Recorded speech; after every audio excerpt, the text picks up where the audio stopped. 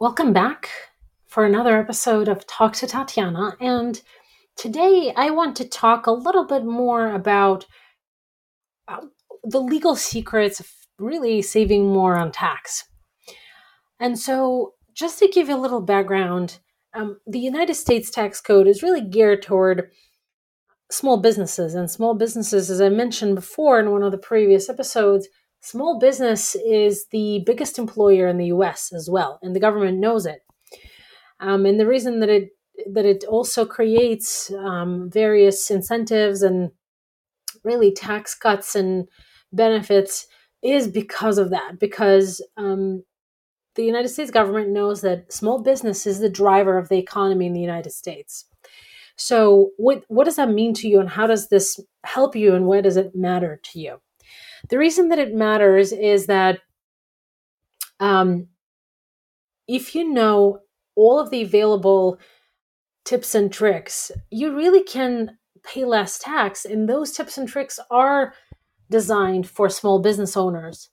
There's no doubt about it. Problem is, because of the way the US legislative branch works and kind of the history and traditions of the United States, it kind of got into this um, stage of, I guess that's the right word, stage of being too complex. And so, in order to really save proactively on taxes, you need to either become an accountant and to know about it, or um, hire an accountant to do it for you. And so, there's always these reports coming out that the richest people in the world pay the least amount of tax, and I want to kind of talk a little bit about that, but also want to explain how they do it and why they do it and why you should be doing the same thing.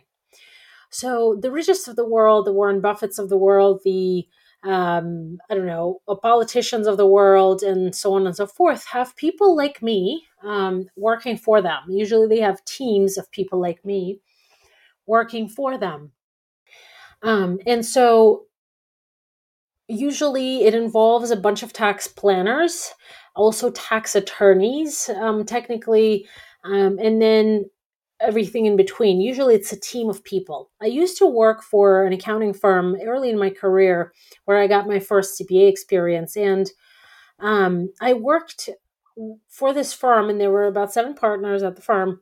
And the firm serviced a very well known um, movie star. And our firm did everything for this person, handled their kids' accounts, their taxes in every state, because entertainers often have to perform in different states, and it's not uncommon for them to file in 50 states, and also international as well.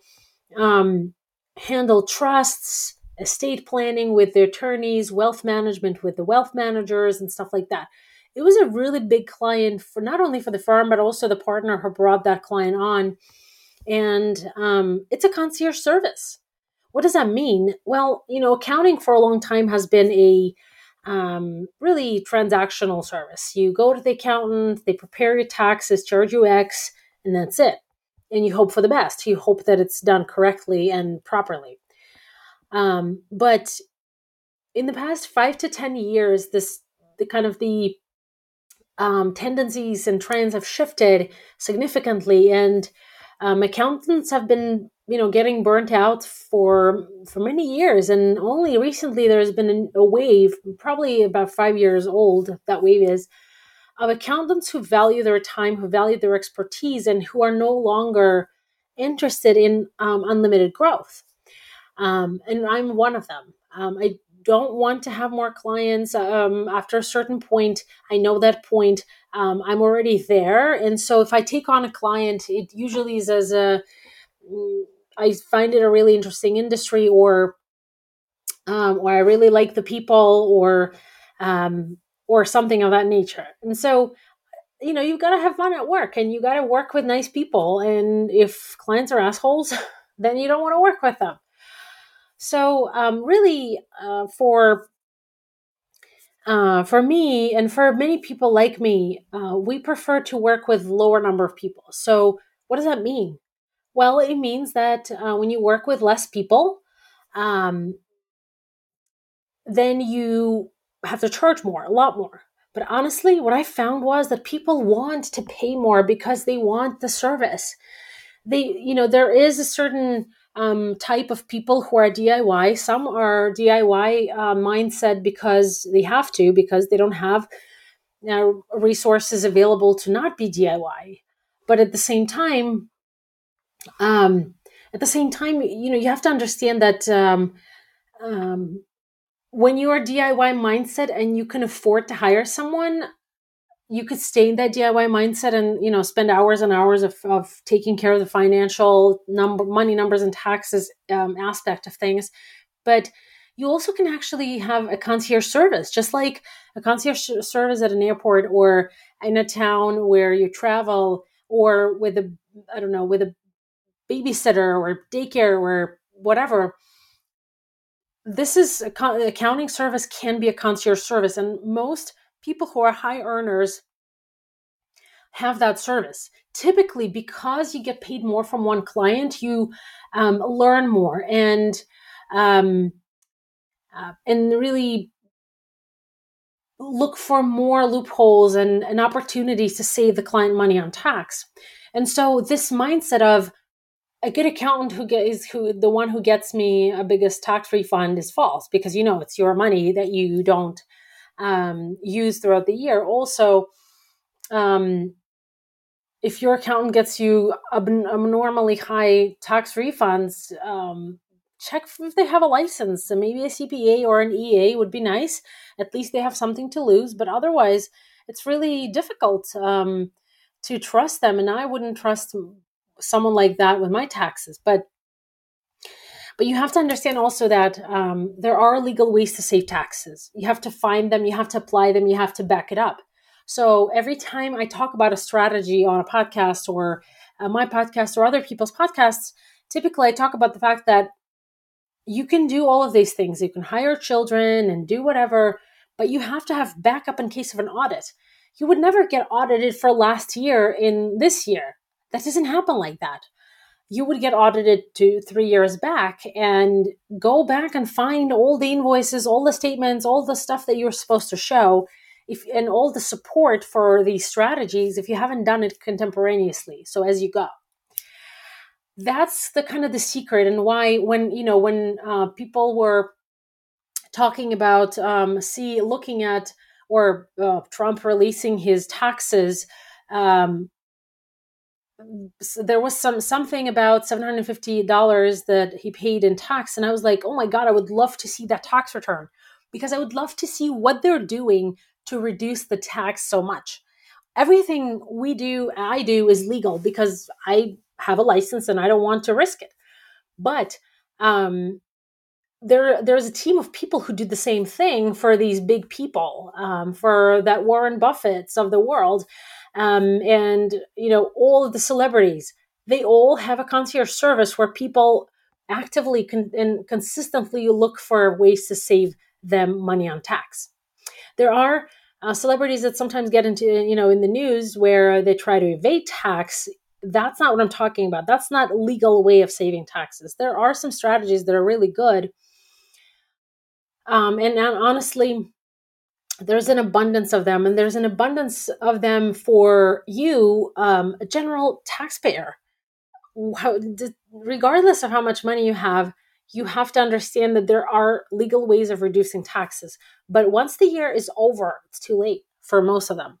And so I usually encourage people to shift their mindset. Do you want to be dealing with this stuff in your business? Like, I am a big proponent of a CEO of the business being very familiar with the numbers, understanding the big picture things about taxes and responsibilities and things like that. Big proponent of that. But I'm also a big proponent of, you don't want to be filling out stupid forms that you get sent. Concierge service accountant can do that for you.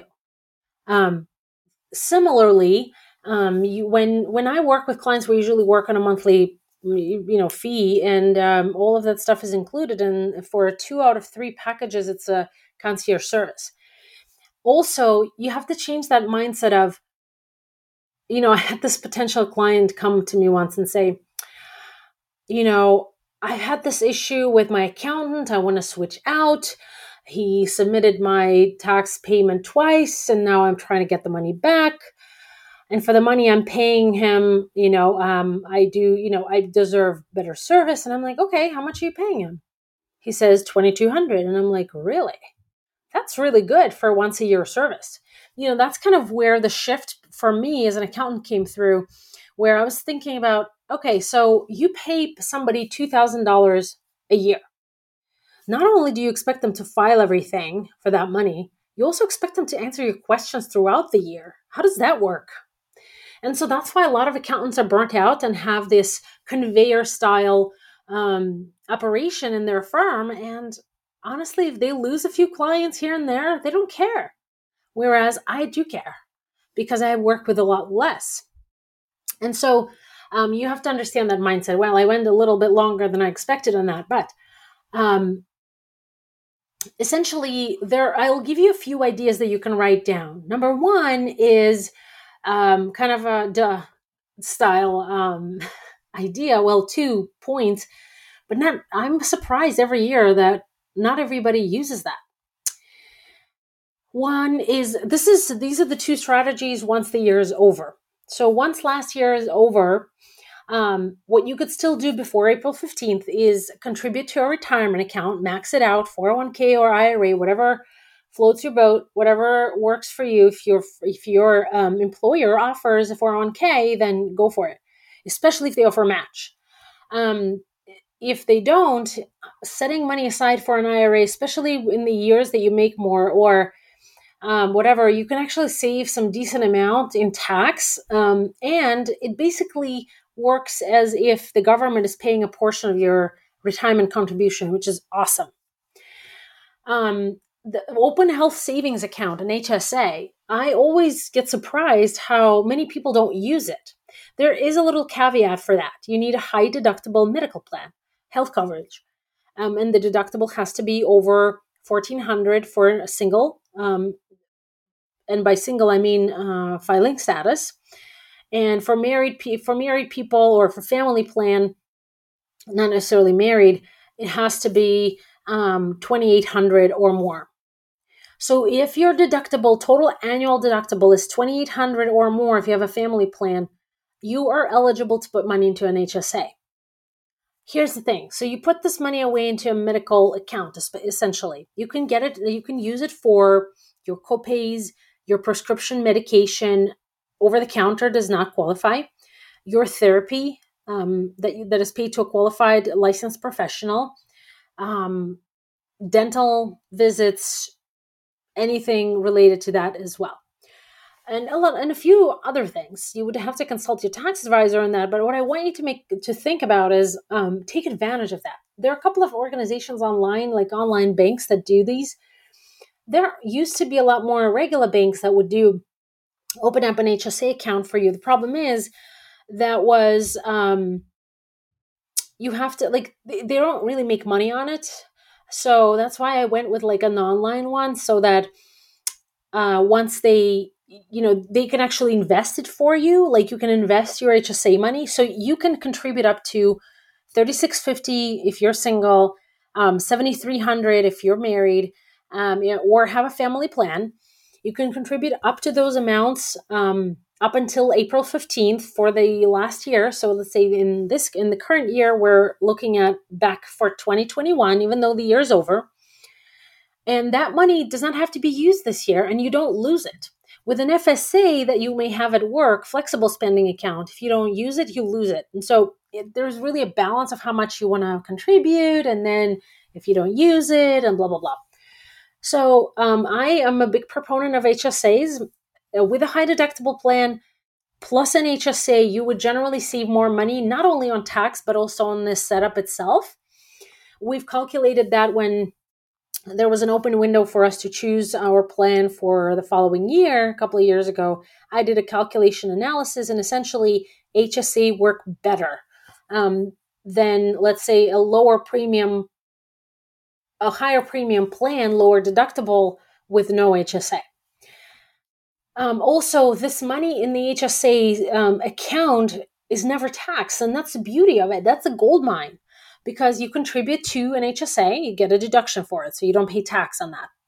You take the money out for medical expenses, for qualified medical expenses, you don't pay tax on that. And if it's invested and grows, it's gross tax free. It's awesome. So take a look at the HSA while you still can. But those are not really super secret strategies, but they are. I'm amazed at how many of them aren't used as often as they should be.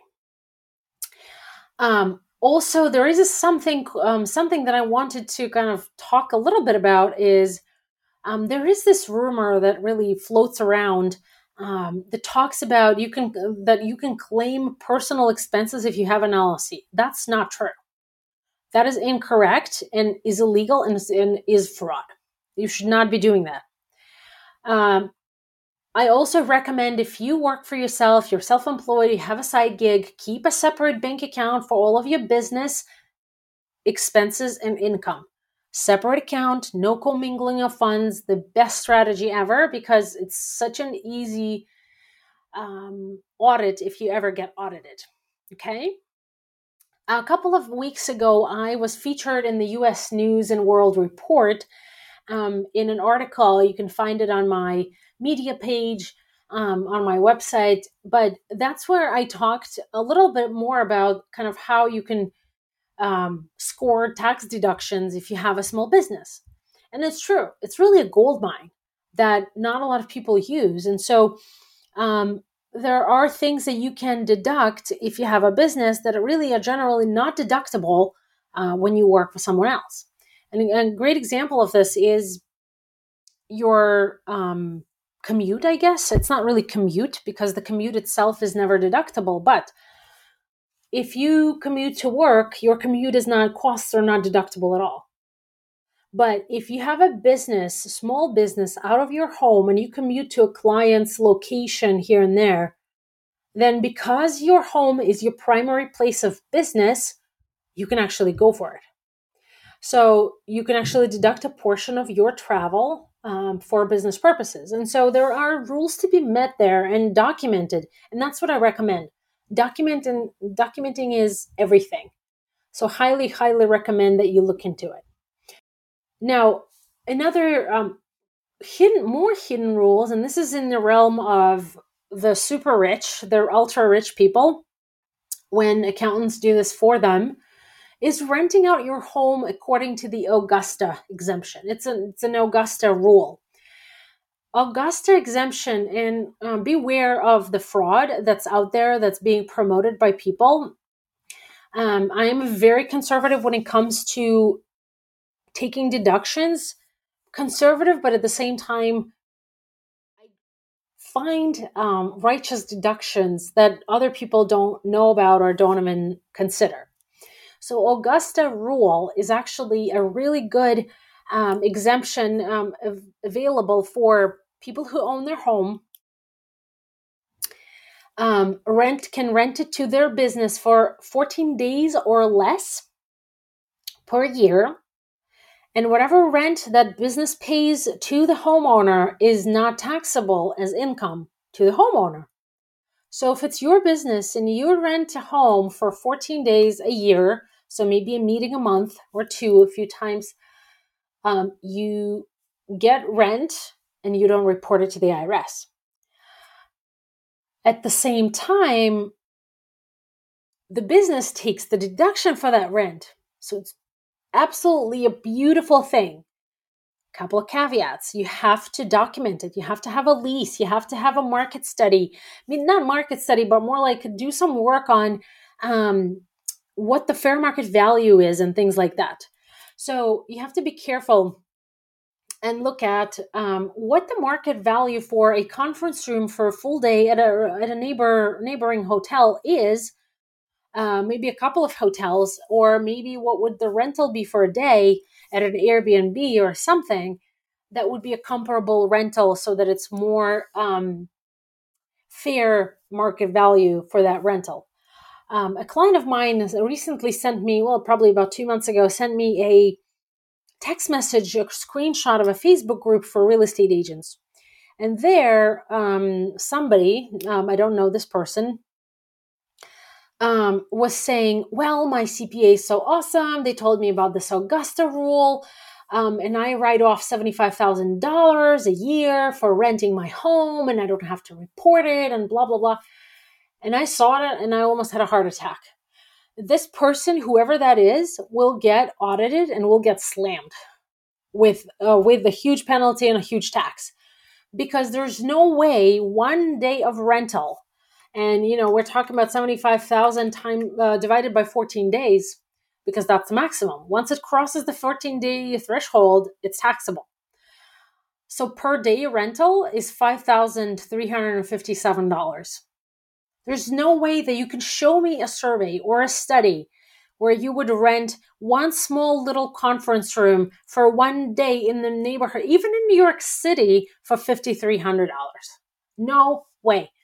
So you have to be careful. There are these availabilities and things like that. And that's why I said for the ultra rich, there are tax attorneys who prepare documents.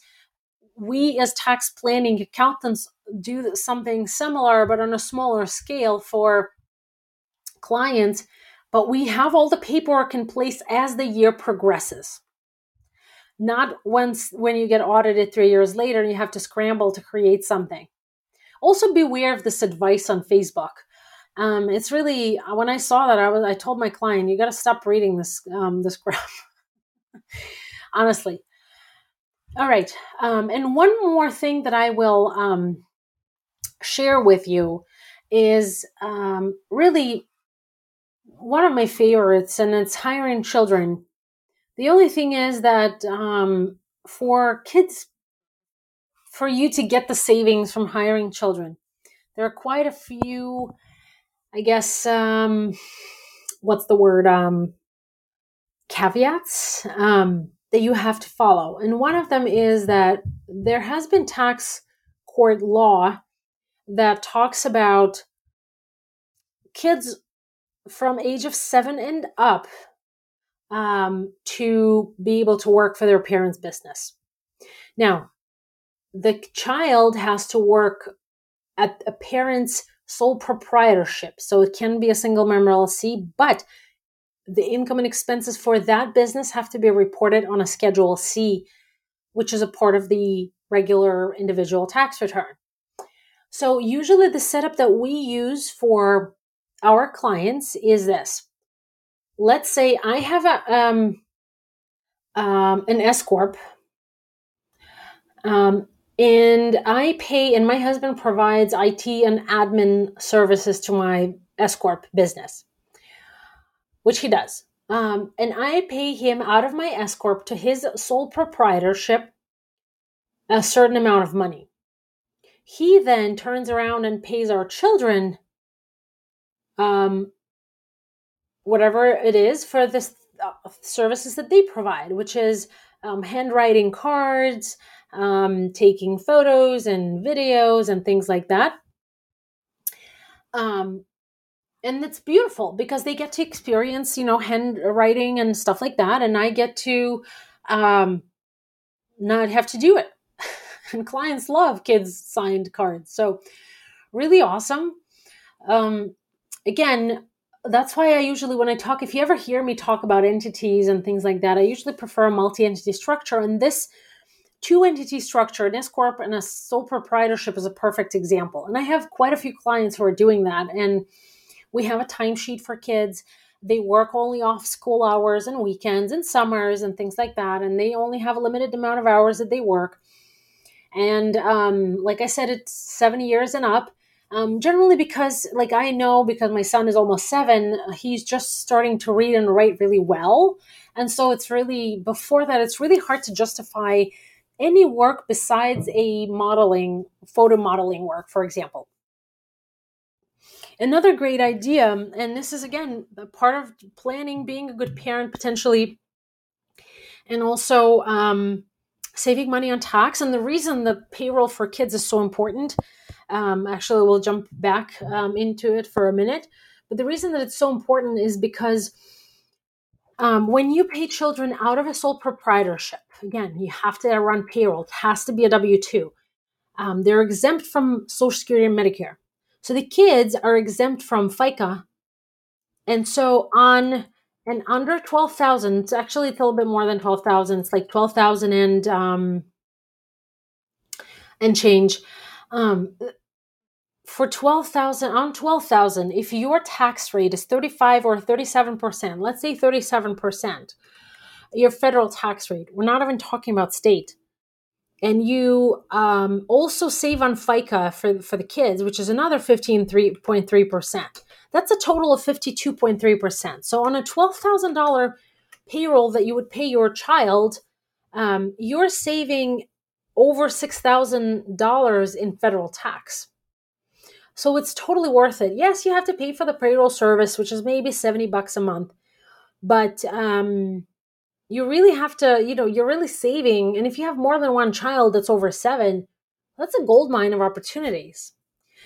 So today in this episode, we only covered a few little things that I do right off the bat for every client that has children, because there's always something that the children can do, and they love to participate in the parents' business. And so just keep in mind that you really have to think forward and think, how can I use this to reduce taxes? Because there are other things, and there's a million of them, like deducting your Peloton if certain things, if there are certain conditions are met, or deducting wine if certain conditions are met, or deducting daycare if certain conditions are met on your business. There's a lot of opportunity to save money on tax. You just have to have a different mindset. Accounting service like that would cost significantly more. But normally, and I can't speak for all of the progressive accountants, but I can tell you from my experience, if I can't, with the savings that I get someone, a client, if I cannot at least double their savings, meaning my fee times 2 is their savings, then I don't even take the client on, because it's not worth it, not for them and not for me. So just think about that. And if you have questions or comments, I would love to hear them, because this is a very, very, very personal topic. I love saving people money on tax legally, and most traditional accountants would just say, charge sometimes a dinner here and there for personal on business and things like that. That's not a strategy. What the strategies that we work with are strategies that are have gone through a tax court and have been upheld, have been sustained. There's, tax court is really cool to read the cases, and I took the exam. Should find out in a couple of months whether I passed it. It was a really hard legal exam,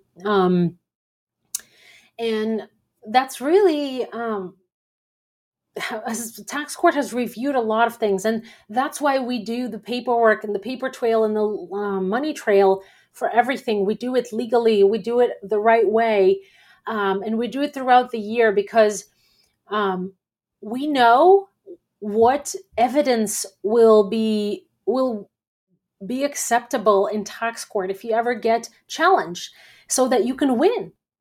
And so I encourage you to just think about it. Think about if there are ways in your life that you could save money. And if you have a business, when you have a business, you have control over how income is earned in your life. And so when you have a business, it's really easier to create structures and create mechanisms to save money on tax. All right, my friends, this is a long episode, but I hope I gave you some food for thought, and you can ask your accountant some really good questions to make them work for you a little bit. All right, see you next week, and have a great weekend.